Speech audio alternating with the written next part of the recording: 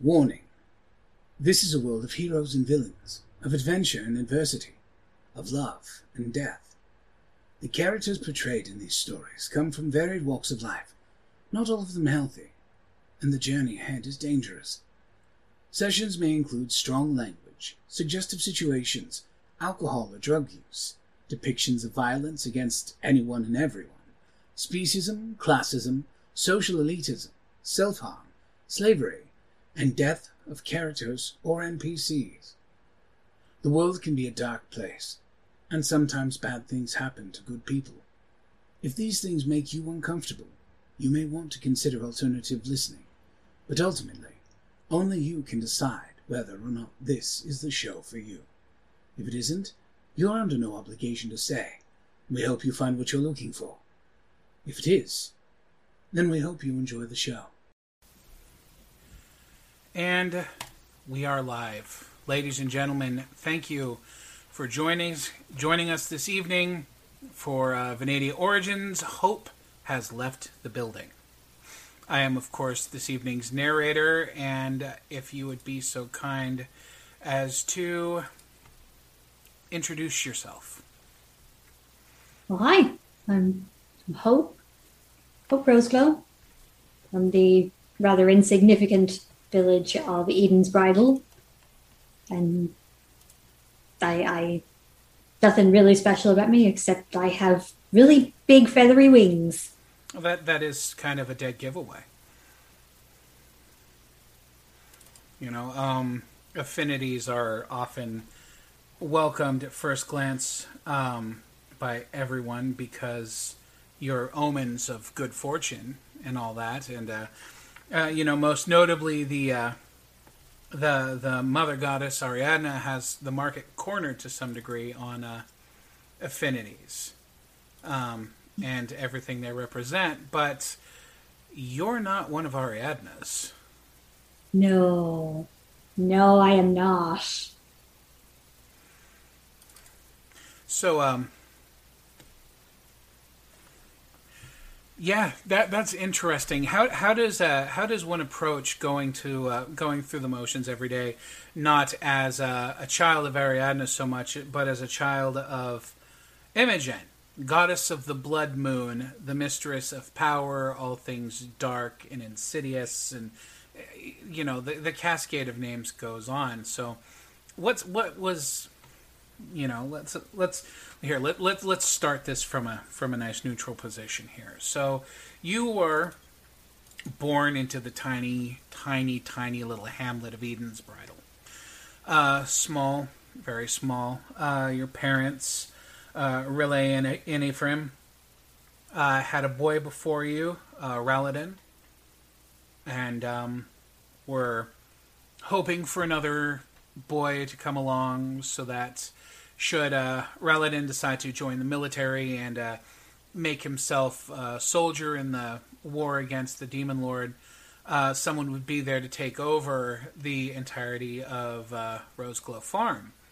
What does your family? What's your primary keep there at Roseglow? What do you guys? What are you known for in town, aside from know the shining child of hope and light? We are a livestock farm, so we mostly sell milk and cheese, as well as fleeces from sheep. I spin and make my own yarn, or I used to anyway, and we sell some wool products as well as meat products when the animals reach the end of their lives. Okay, those are good products. Those are, and I'm sure having the silhouette of a winged woman on the label probably helps sell things just a little bit. Oh, it certainly does. Yeah, like everybody wants to buy yarn when it was made by an affinity. Oh, I'm sure they're hoping some of that good luck, that divine fortune rubs off on that. So yes, they were hoping for another strapping young lad like your brother, who is quite the quite the stoutly built young man.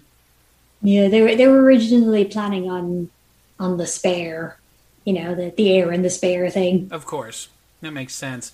And then after a surprisingly smooth labor, they were blessed not with a strapping young spare to the air, but rather with a perfect little bundle of monochromatic light and love and big feathery wings. That was quite the shock for your parents, I imagine. I mean, it didn't stop them from going about and, forget the colloquial, popping out Micah a year or so later. But, they still needed the spare. Of course. But having you on hands, that was a game changer for your family, I imagine. Tell us about that. What was that like for you to walk into as a small child? When you're that young, you don't really understand what all these people are saying to you. That you have a great future, a great destiny ahead of you. They speak of it in very broad terms. They're not particularly specific on what they want you to be doing. But I noticed more or less immediately that I didn't have to do half as much work around the farm as my brothers did. Like the most I was mostly limited to collecting eggs, spinning yarn, sometimes brushing down the horses. Still good things, still contributing to the farm, but not as much as the boys were. No, of course not. The boys had a bigger workload to shoulder, I'm sure. Yeah. That your birth, your arrival was a kind of a golden egg, if you will, because for your mother, at least, this child presented an opportunity that nobody could have foreseen. Affinities are known across the expanse for their divine connection, for the power they represent. That's good omens for all things to come. And surely, to have Ariadne lay this child at their feet and say, here is this perfect vessel of divine power and potential, raise her as you will. Your mother, she had some plans for that. Oh, yeah, she had plans. What was it like for a child blessed with flight to have a mother ever circling overhead? It's a very strange feeling knowing that she was constantly watching. Like she immediately kind of fired me into education as like befitting somebody who might be of slightly higher economic status than me, or any of us really.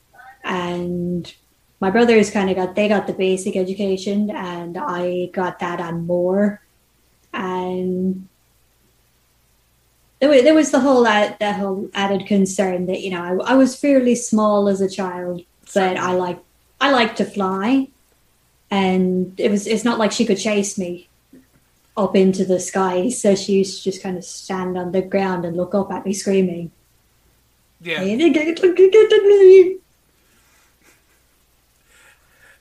Yeah, it must have been an interesting thing for the neighbors to watch. It was murder on our poor nerves. To see the radiant child soaring across rooftops in Eden's Bridal, to and fro, your mother ever behind, shouting, don't chase the birds, don't pet that you don't know where it's been. Oh my God, Hope, get down from there. You're wearing a dress, for God's sake. Yeah, that one happened a lot as I got older. I'm sure as a child, you never think of those things. Your head is elsewhere in happy places. And to be born without shackles like that, to be possessed of so much freedom, must have been exhilarating for you. What was it like to be the only child in town who had a whole nother dimension when you played tag or hide and seek or things like that? It was an odd one. It was a bit of a mixed bag because some of the children were fine with it, like they were perfectly happy to let me join in, and others would accuse me of cheating because I was able to hide in places they could not reach. And because I had the wings, I was a lot faster than everybody else. Definitely. So I was nearly always accused of cheating in certain circles. I had a small group of friends and I kind of stuck with those. At least you had Filagi. Oh yeah. He was always there. A sweet little lad from the Lanua farm. Towering father and ever welcoming mother. Even from the very beginning, always happy to have you at the farm. It must have been nice to have had, an interesting parable, I suppose, to have your home and family, your brother's always working, your father always making sure things were getting done, your mother always steering you towards things, telling you need to go learn this, you need to go learn this, you need to absorb this knowledge, you need to think about your future. You're 4 years old, but you're going to be an adult.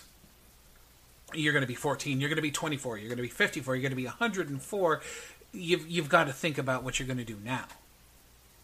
And then on the other side of things, at the Lanua farm with Filagi and his parents, where it was just chores in the day and then dinner and family time. Reading books by the fire, dad telling stories. Here, sitting down while Angus told you stories that he'd heard from people in the market when he took goods to town, or Margaret singing songs and doing just simple things that a very different life from the one that you found yourself born into, although economically speaking, fairly identical.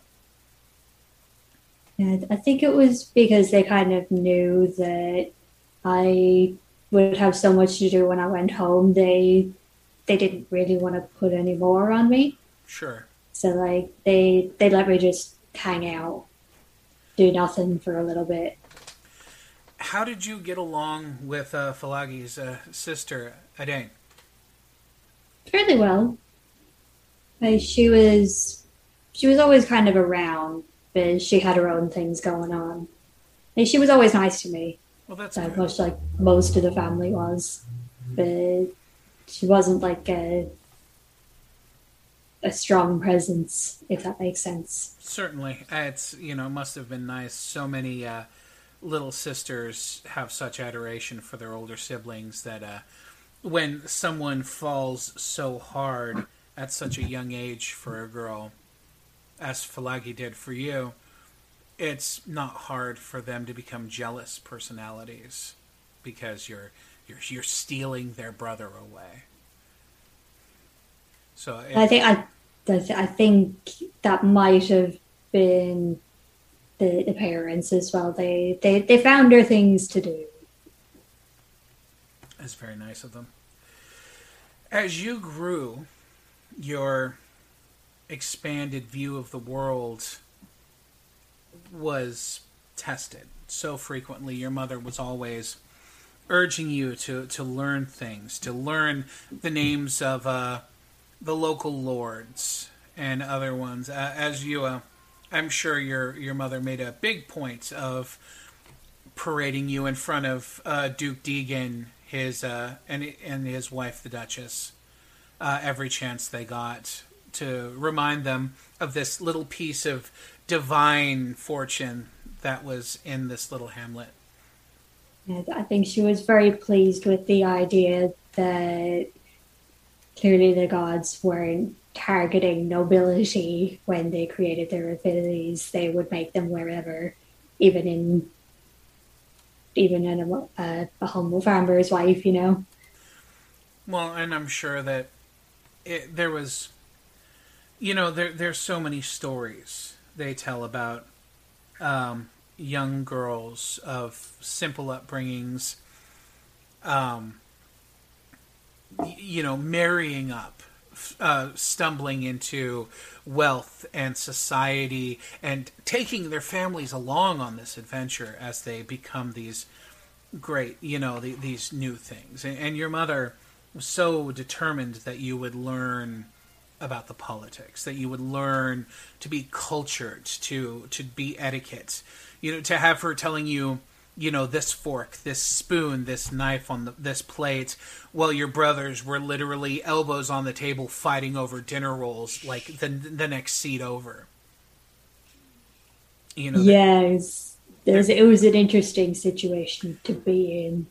I imagine so. There's always a double standard when it's daughters to sons, but yours so much more drastic by this perception of a great destiny that your mother foresaw for you and the family by extension.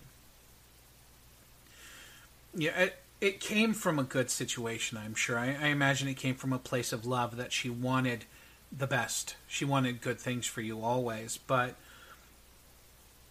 exhausting, taxing, and stressful for a child such as yourself, just trying to figure things out. Children in general are cursed with a lack of agency. Their parents and their teachers and so many other beings govern all the facets of their lives, and children spend so much time just trying to figure out how to possess any level of agency on their world. And as your perceptions grew and expanded and your agency did not, that must have been stressful for you to be growing older, to reach a point where basic education had come and gone, and the kids were spending more time on the farm, or they were thinking about what sort of jobs they would take over for the family, or if they would travel out to the cities to pick up a trade, to become magicians or swordsmen or fighters or whatever. And you never got that break, did you? You never really got that. Yeah, I was never really given much of a choice.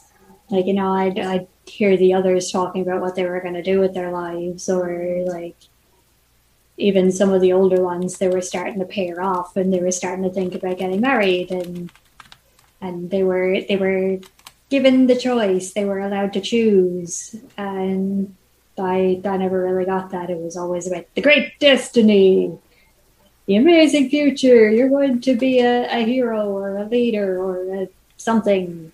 I have to tell myself this. How old were you the first time somebody put a weapon in your hand and said you're going to fight for you're going to lead wars and to fight evil in the name of the goddess? How old were you when they gave you your first blade? 6. 6 years old. Hopefully a dagger. They gave it a go anyway. They started with a dagger, thinking that I could use it as a short sword, until I was actually big enough to hold a short sword. It turns out I wasn't able to lift the dagger either. What they ended up putting in my hands was barely bigger than a dinner knife. You possessed no bloodlust, no love for combat. No. It was very upsetting. I'm sure. Such a sweet-tempered child, more akin to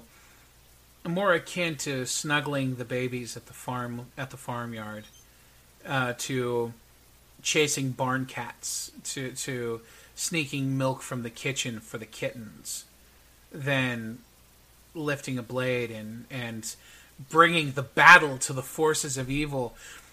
You, Hope Roseglow, clad in full plate armor and giant feathered wings, flaming sword in hand, bringing battle to the door of the legions of the Demon Lord and the like.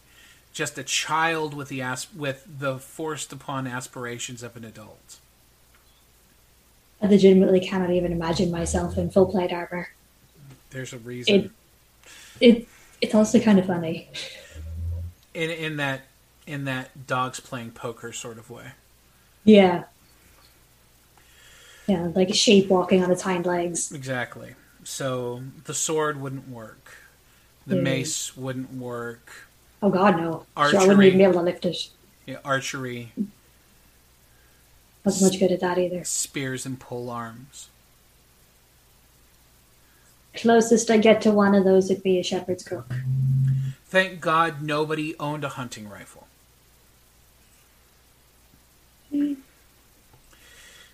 A challenge. Definitely a an unseen side of difficulty for you. To have grown adults yelling at you to fight, to brandish weapons, and all you wanted to do was run in the woods with Falagi and make flower crowns, things like that.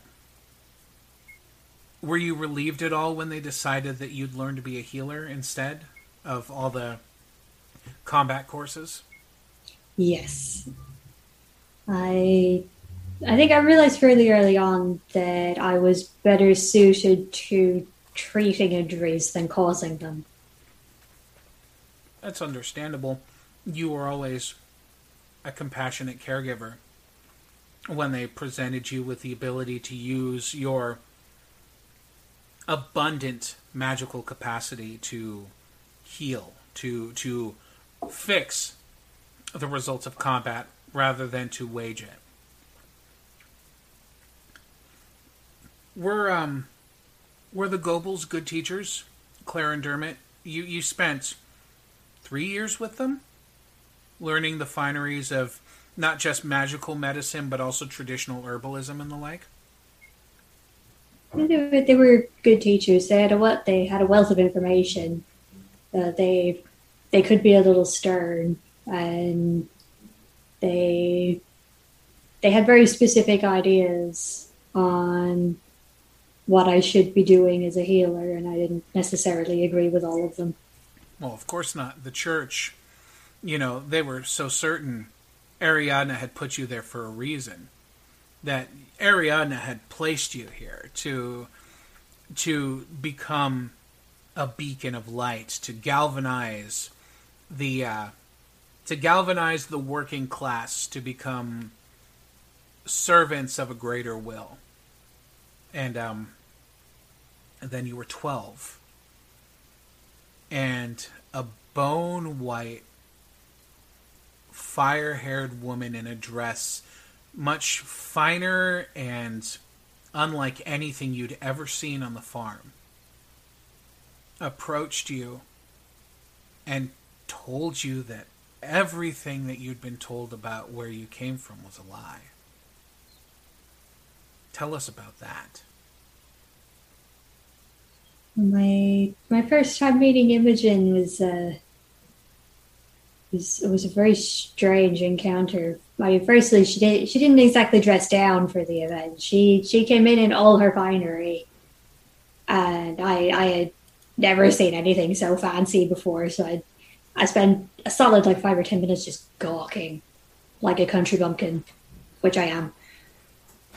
And she started explaining everything, and it was very strange to think that someone like me could have come from someone like her, especially in terms of I've been told that I am a creature of goodness and of light, and my coloring clearly reflects that. I looked like an angel, and here's this apex predator goddess telling me otherwise. It didn't make a whole lot of sense. The idea that rather than being white for purity and all that, you were sans a color palette for the sake of being bloodless, descended from the vampire goddess Imogen.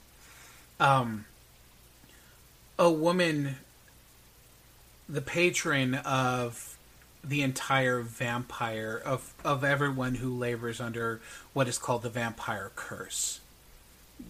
Beings who must consume the lifeblood of other creatures to survive. And there could not, I dare say, there could not have been a greater insult to the idea of you healing and restoring life and making whole the injured. She wasn't impressed. I can only imagine that was a difficult thing to come to terms with. Did you come to terms with when she told you this? Was it a simple, oh, okay, or how did you take that news?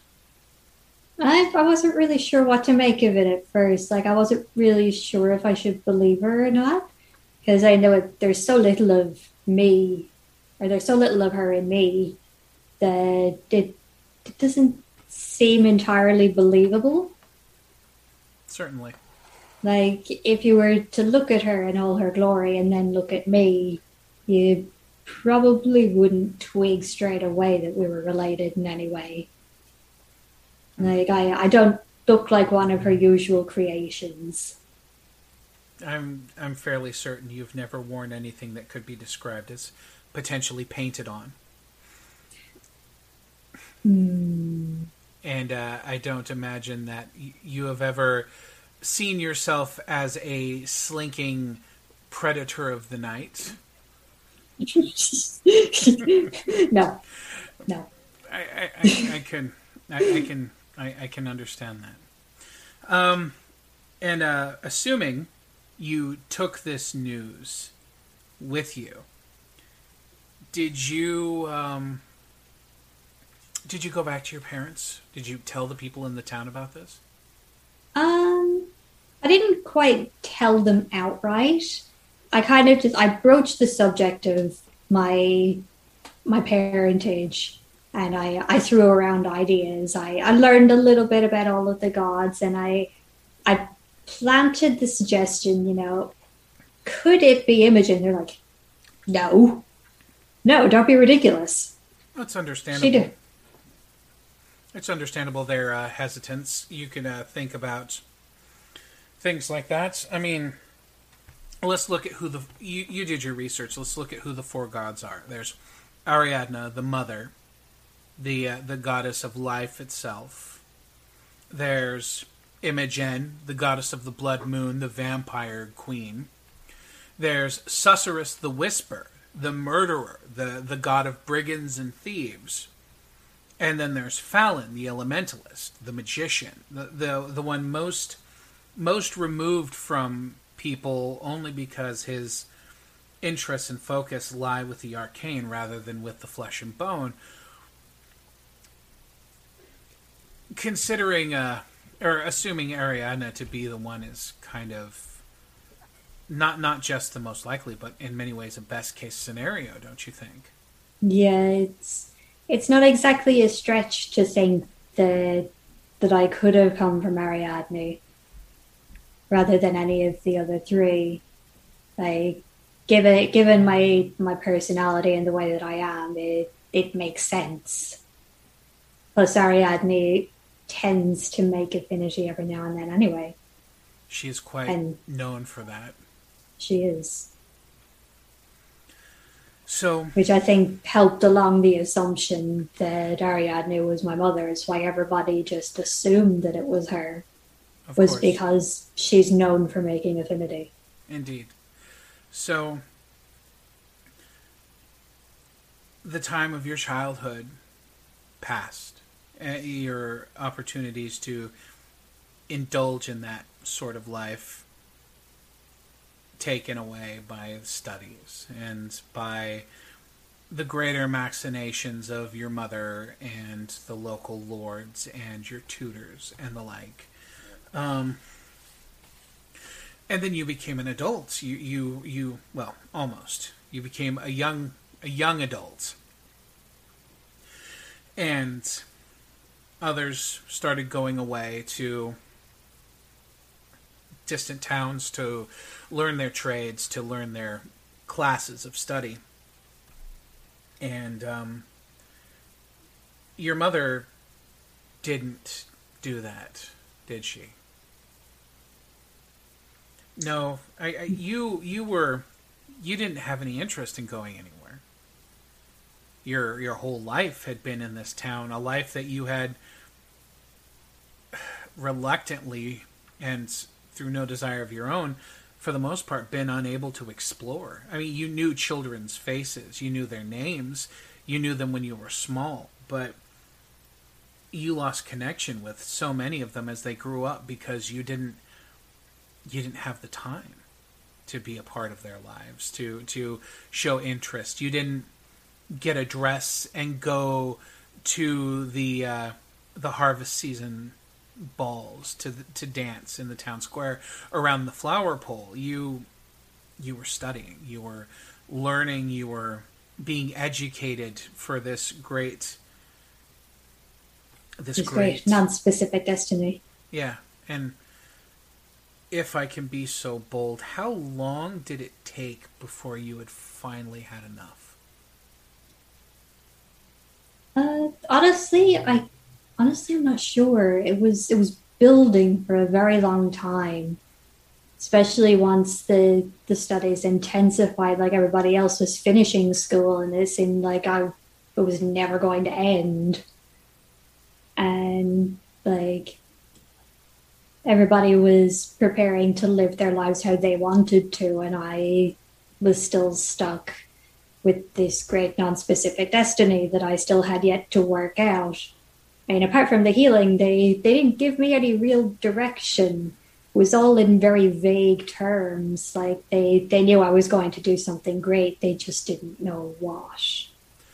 Right. It was a destiny so grand that even they couldn't figure out what it would be, but they had to prepare you for everything.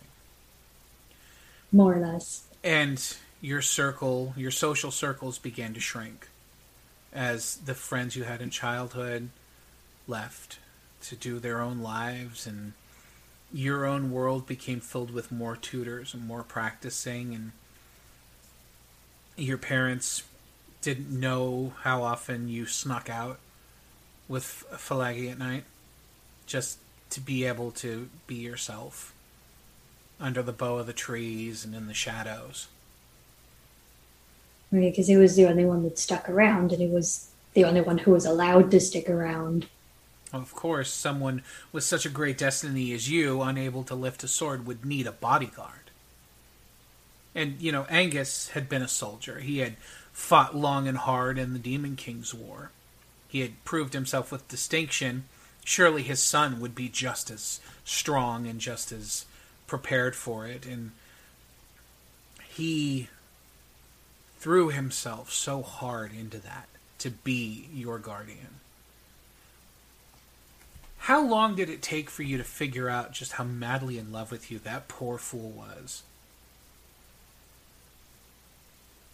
I think in the back of my head I always knew, but we only really started seeing each other as lovers around and about, I think it was about 16-ish.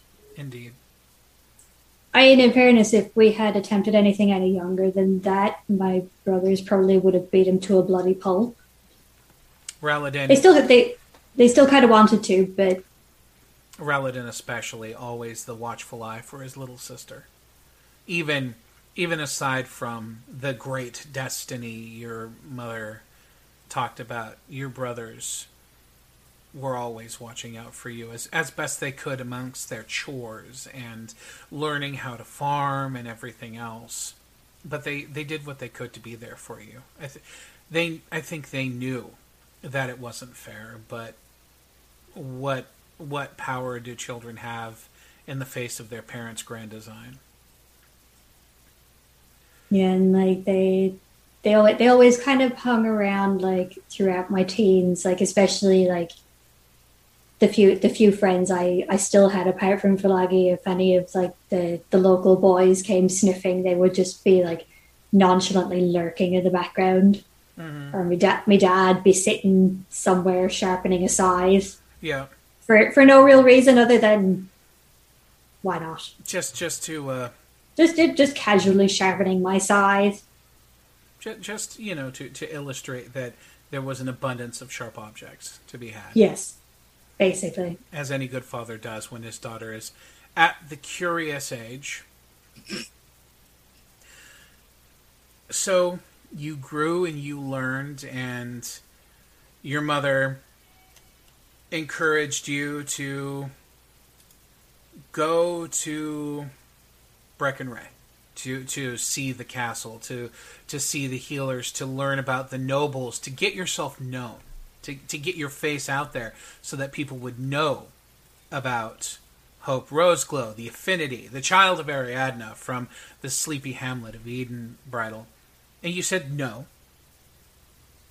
You stayed home and you studied and you learned your healing and you tended the animals, the most magically competent vet the farm community had ever seen. And you... Oh, I did treat the people as well. Of course. Whenever accidents happened. Yes, and I wager Falagi made a point of, I've hurt myself. I've got to go see the girl. A few times a day. And your mother pushed, said, what about Jostin? You could go learn from the tax keepers. You could learn about the finances, how the kingdoms are built, how the money trades hands. And you said, no, I have all this here. And she pushed to go outside to other places beyond Ismith. Go out to Gareth, to the far south, and see what it's like for people who are living so close to the center of the slave trade, to see what the oppressed look like. That seems very far away. Yeah, to go to the arms of Ariadne Sanctuary, to reconnect with your divine roots.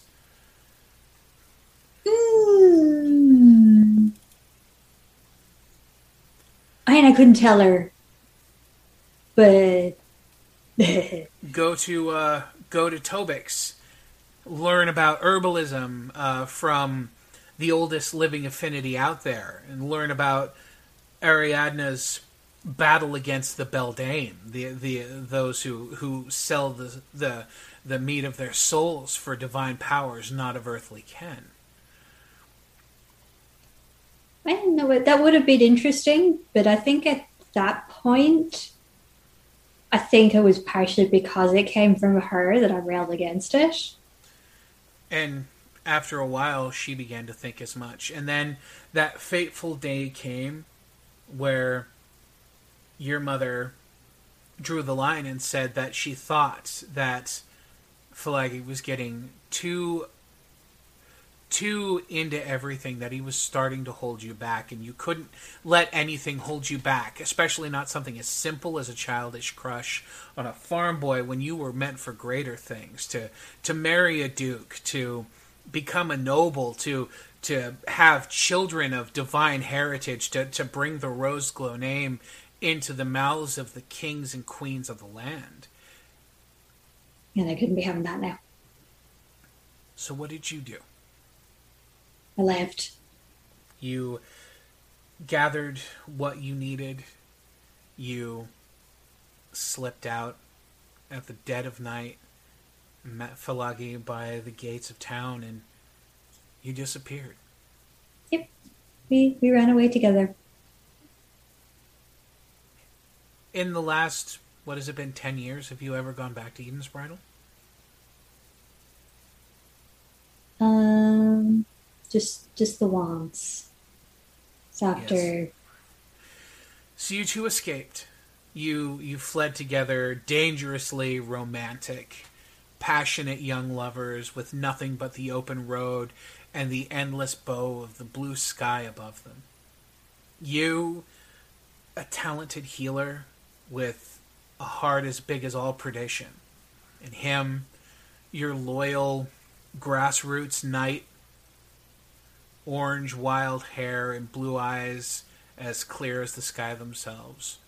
You walked in road wagons along the back roads. You earned your way healing travelers, visiting small places, doing what you could, volunteering your help here and there, just enough to keep the food available, the occasional skin of wine, things like that. And every night, whether it was under the stars or at an inn or in the hay in the stables, you had the warmth of Falagi to keep you there every night. I did. Dangerously romantic thing. Something very easy for any young girl to get swept up into.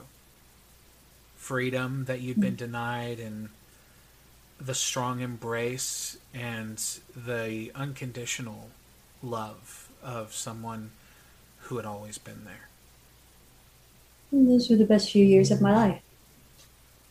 He wanted to marry you, to put a ring on your finger, to scream to the world that you were, that Hope Roseglow wasn't there anymore, that it was Hope Lanua, that she wasn't this child of her mother's designs, that you were free to live your own life, that you two would have your own place, and your own babies, and your own grandbabies, and everything else. But for the time from now, it was just you two and the great sky, and that M word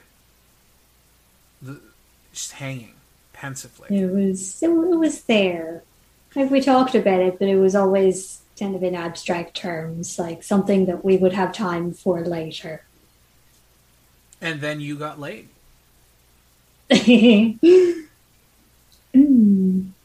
Yeah.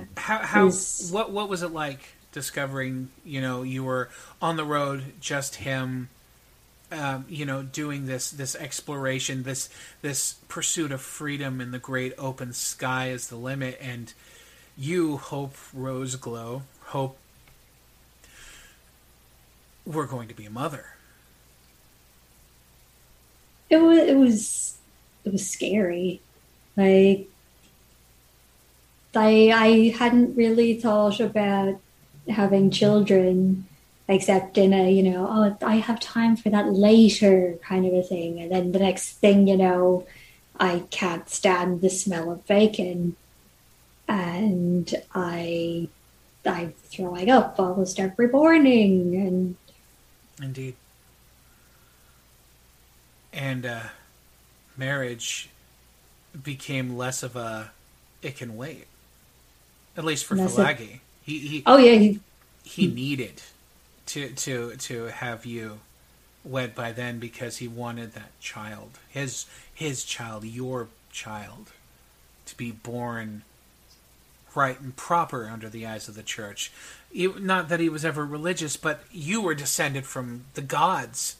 I mean, he knew it was Imogen, not Ariadne, but still, you would come from the gods. They needed to be respectful of how they wanted things done. Yes, it suddenly became something that was most definitely going to happen very, very quickly, rather than something that was going to happen eventually. It was definitely a thing, and what a strange thing as well. You hadn't even talked to your parents for 3-4 years at that point. Just you two out on the road, exploring the woods and the back roads, seeing the worlds and something other than books, and knowing that you were seeing it because you wanted to travel for yourself, not for what your mother thought. I was seeing it on my own terms. Which is, that sense of agency that you had been denied as a child, all rushing up to meet you very quickly.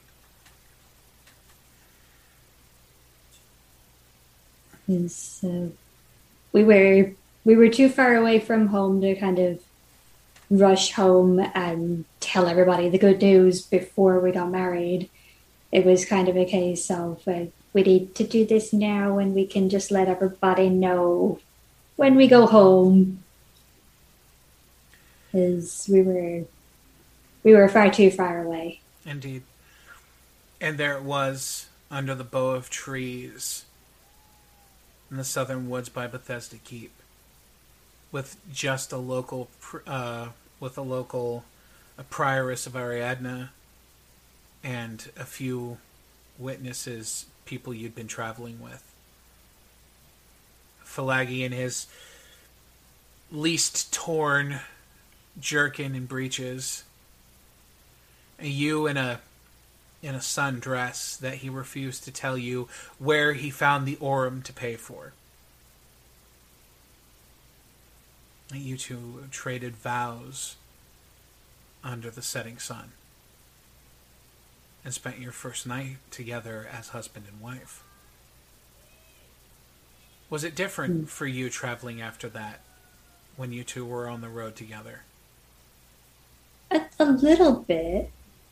Like, in most ways, it didn't feel any different. We had basically been already living as man and wife anyway. Like, I suppose you could say we were living in sin. Sin for win. A relative term. I say sin for the win, but you had that life together, and that baby was going to come, and you were ready because you two were together, and you knew But there was no getting rid of him once we were married. Oh no, wasn't going to happen, and you knew that Falagi would make sure that everything was okay. He promised you that every night since you were 14 that everything was going to be okay, that he would make sure everything was going to be okay. And He did. Then there was that stormy, horrible night on the peninsula west of Kefis. You were tucked in, asleep in your tent, the rain hammering the tarp outside, and there was a sound. And before you knew what happened, the tent flap was open and that thief had grabbed you by an ankle and dragged you out into the mud and the rain. That he and his band had found.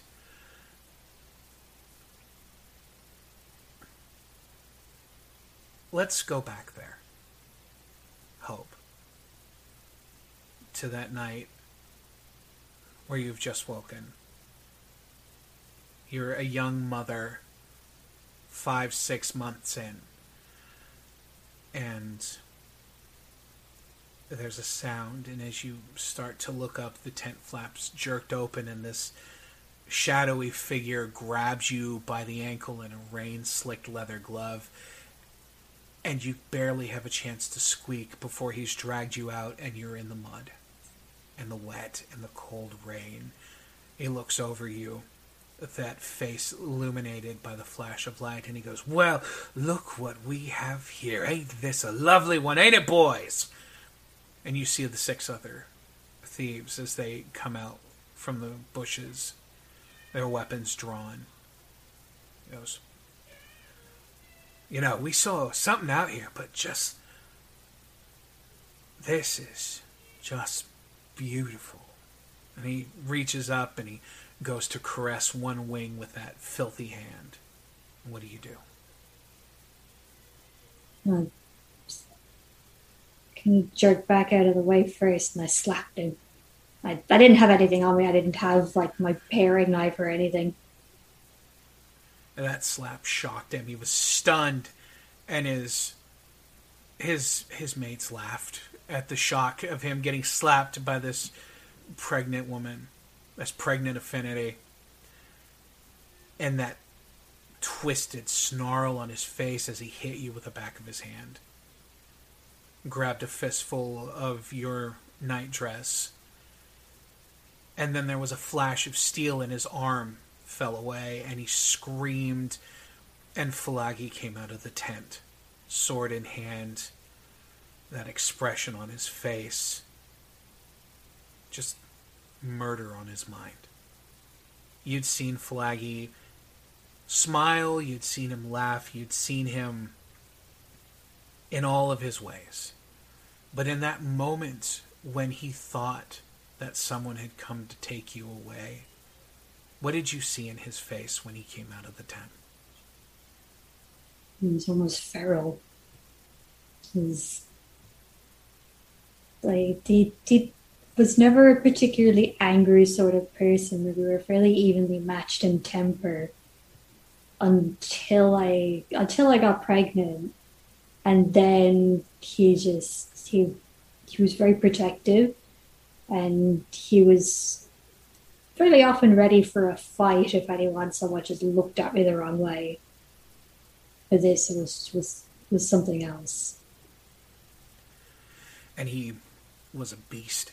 You said he looked feral, and he screamed like one when he came out of that tent with a sword in hand. That first man who touched you, his head left his shoulders so fast he couldn't bleed before he hit the ground. And then the others came in. And you scrabbled back into the safety of the tent, and you watched through the torn flap as his sword flashed again and again in the lightning. You watched them strike at him and their weapons come back bloody, and he never stumbled and he never went down. Your name was a battle cry on his lips as he laid into them, and there was no injury that they could put on him that would slow him down. He didn't stop until the last one of them had fallen, cradling his own guts to the ground. And then he looked at you, turned to look at you, and you watched in slow motion as he fell, as the sword clattered numbly from one hand, and he fell face first into the mud.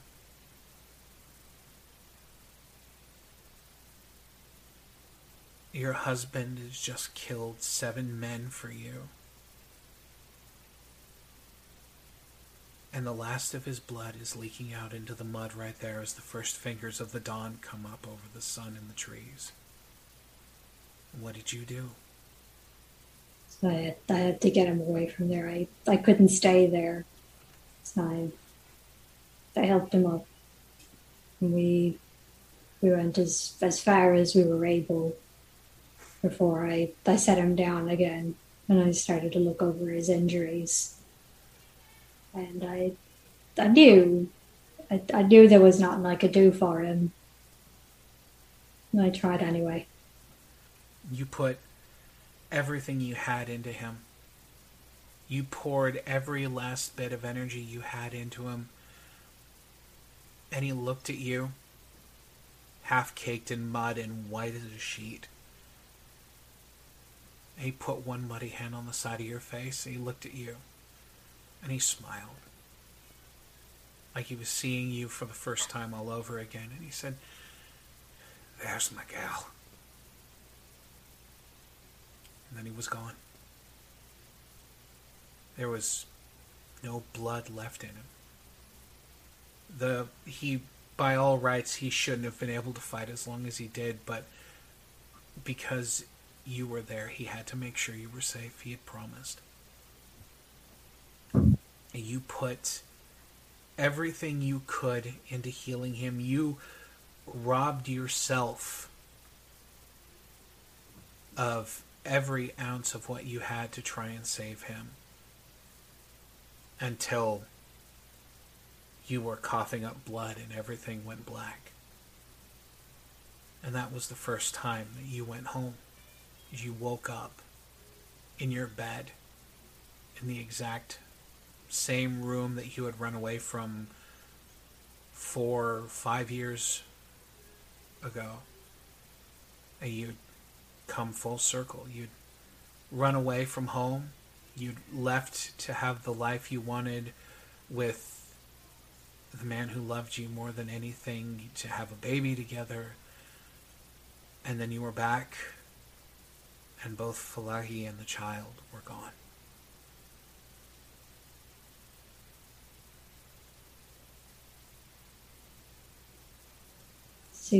Seemed almost ironic, having left, and all of a sudden I was back there through no direct action of my own. Like, I didn't even know I was going back until I woke up there. You spent the better part of a year with your mother nursing you back to health. How long did she wait before she started talking about your destiny again? It's about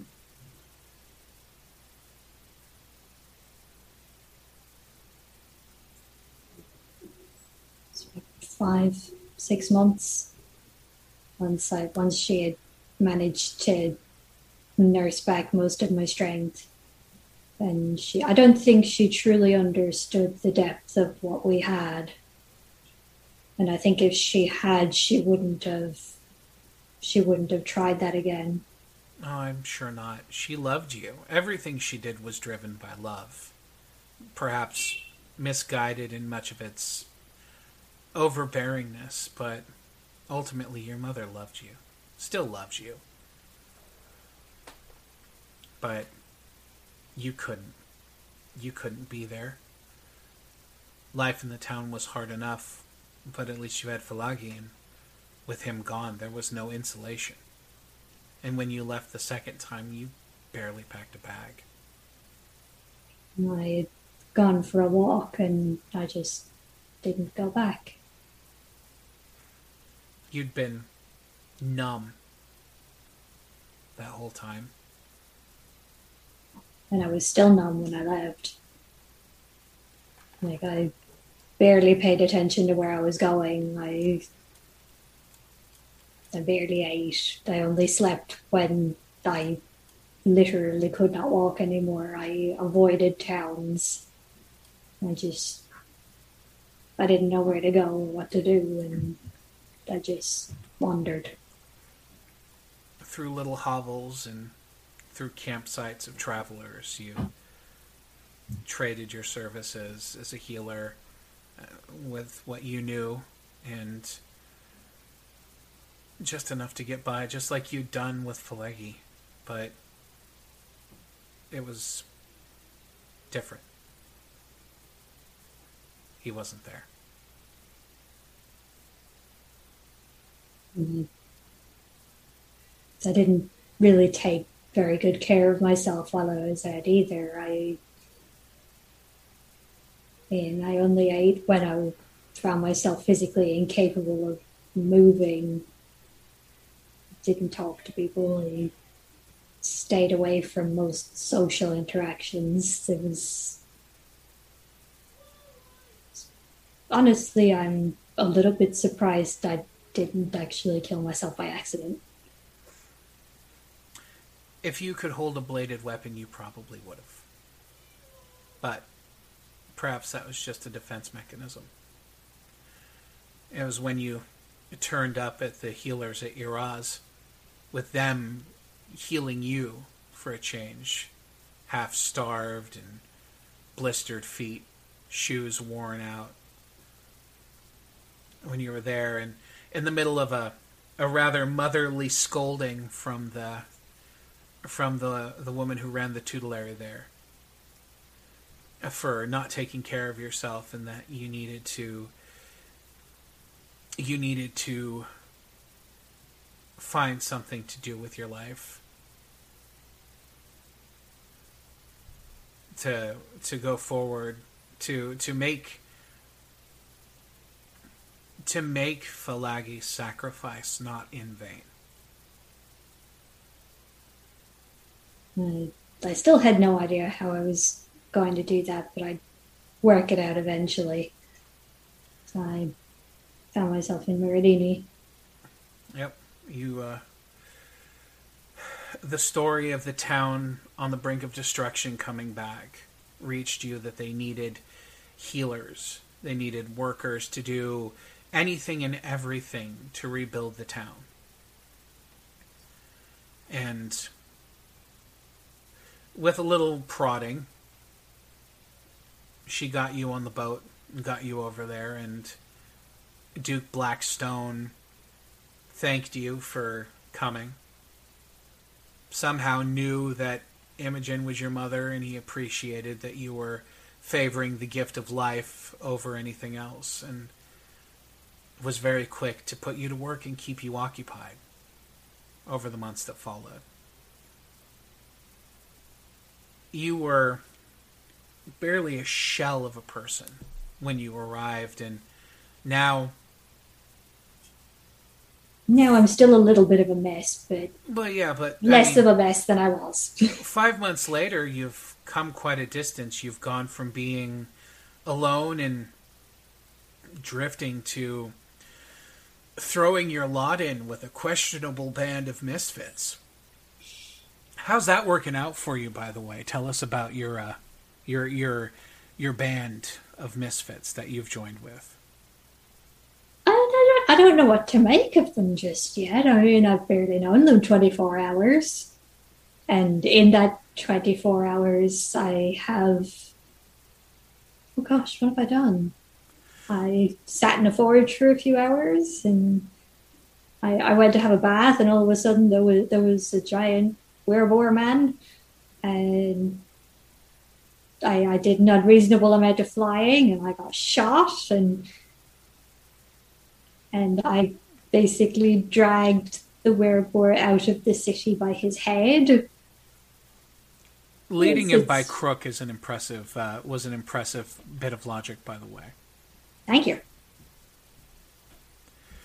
And by that point, I wasn't really sure how else we were going to go about it, so it just seemed to make sense at the time. No, you did fine and fair by that. You got him out of the city, and nobody got hurt. That was, all things considered, an impressive feat. And that was the aim.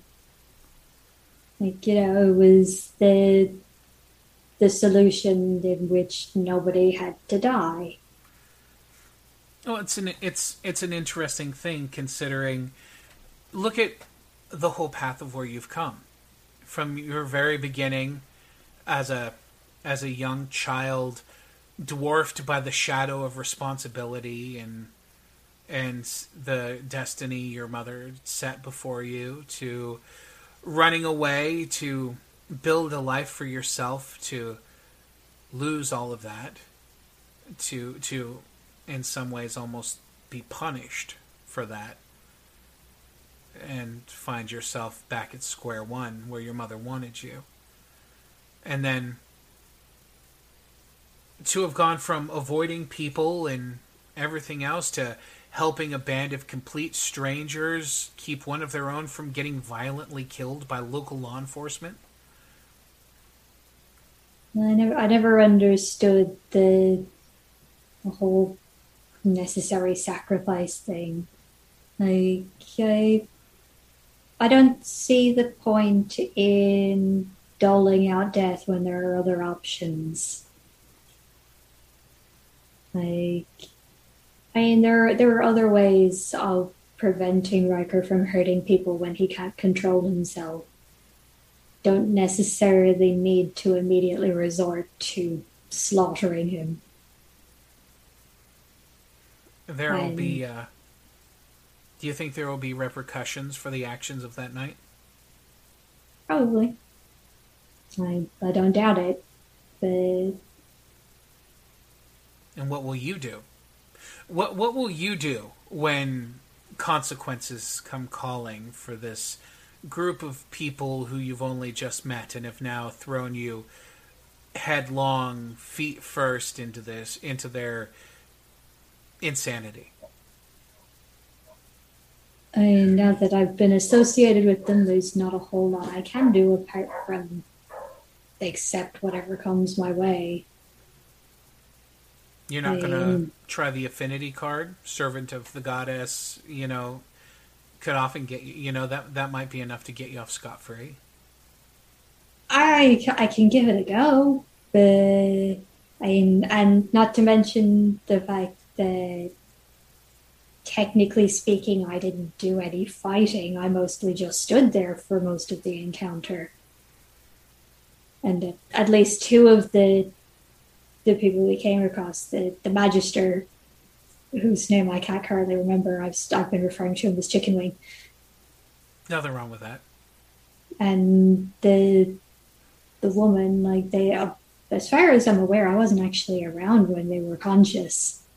It was only the sheriff that actually saw me. Indeed. You're the first affinity you've ever encountered, and he was unconscious and half drowning in the bath. Yep.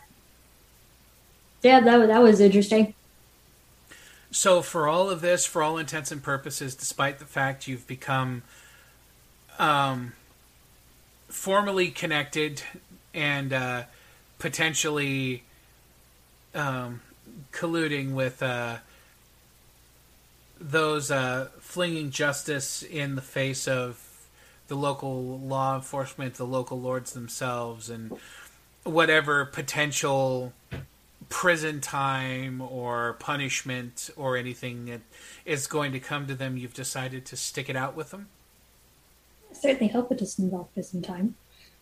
Be nice if it didn't. You too pretty for prison? Probably. Well, all right, I could join a prison gang if somebody thinks I'm cute and funny. There you go. There's your aspirations. Write your mom a letter. I joined a prison gang! Dear Mom, you said I needed to make friends and move on in the world, and so I have. I've joined a prison gang. I got a wicked tattoo. It's going to be sweet. Sure, Imogen would be thoroughly impressed with my badass tattoo. They call me Hope the Hellraiser. I think if anything, this promises to be an interesting bit of times to come for you. We'll see how things unfold. And, Riker's got to owe you something for this, right? I mean, first it's all flirts, and then it's trying to, Was he flirting? Maybe a little. Before the beasting happened. Before he went all Rise of the Bacony Dawn and tried to rampage you through town. I never even noticed. And admittedly, I've only ever had one lover, so it's not like I would know if someone was flirting with me or not. Gonna have to hit you with a sign. Yeah. No, maybe he's taking notes. All right. I think that's all the time we have, but I'd like to thank you for coming here this evening to share your story, for its high points, its low points, for sharing some of the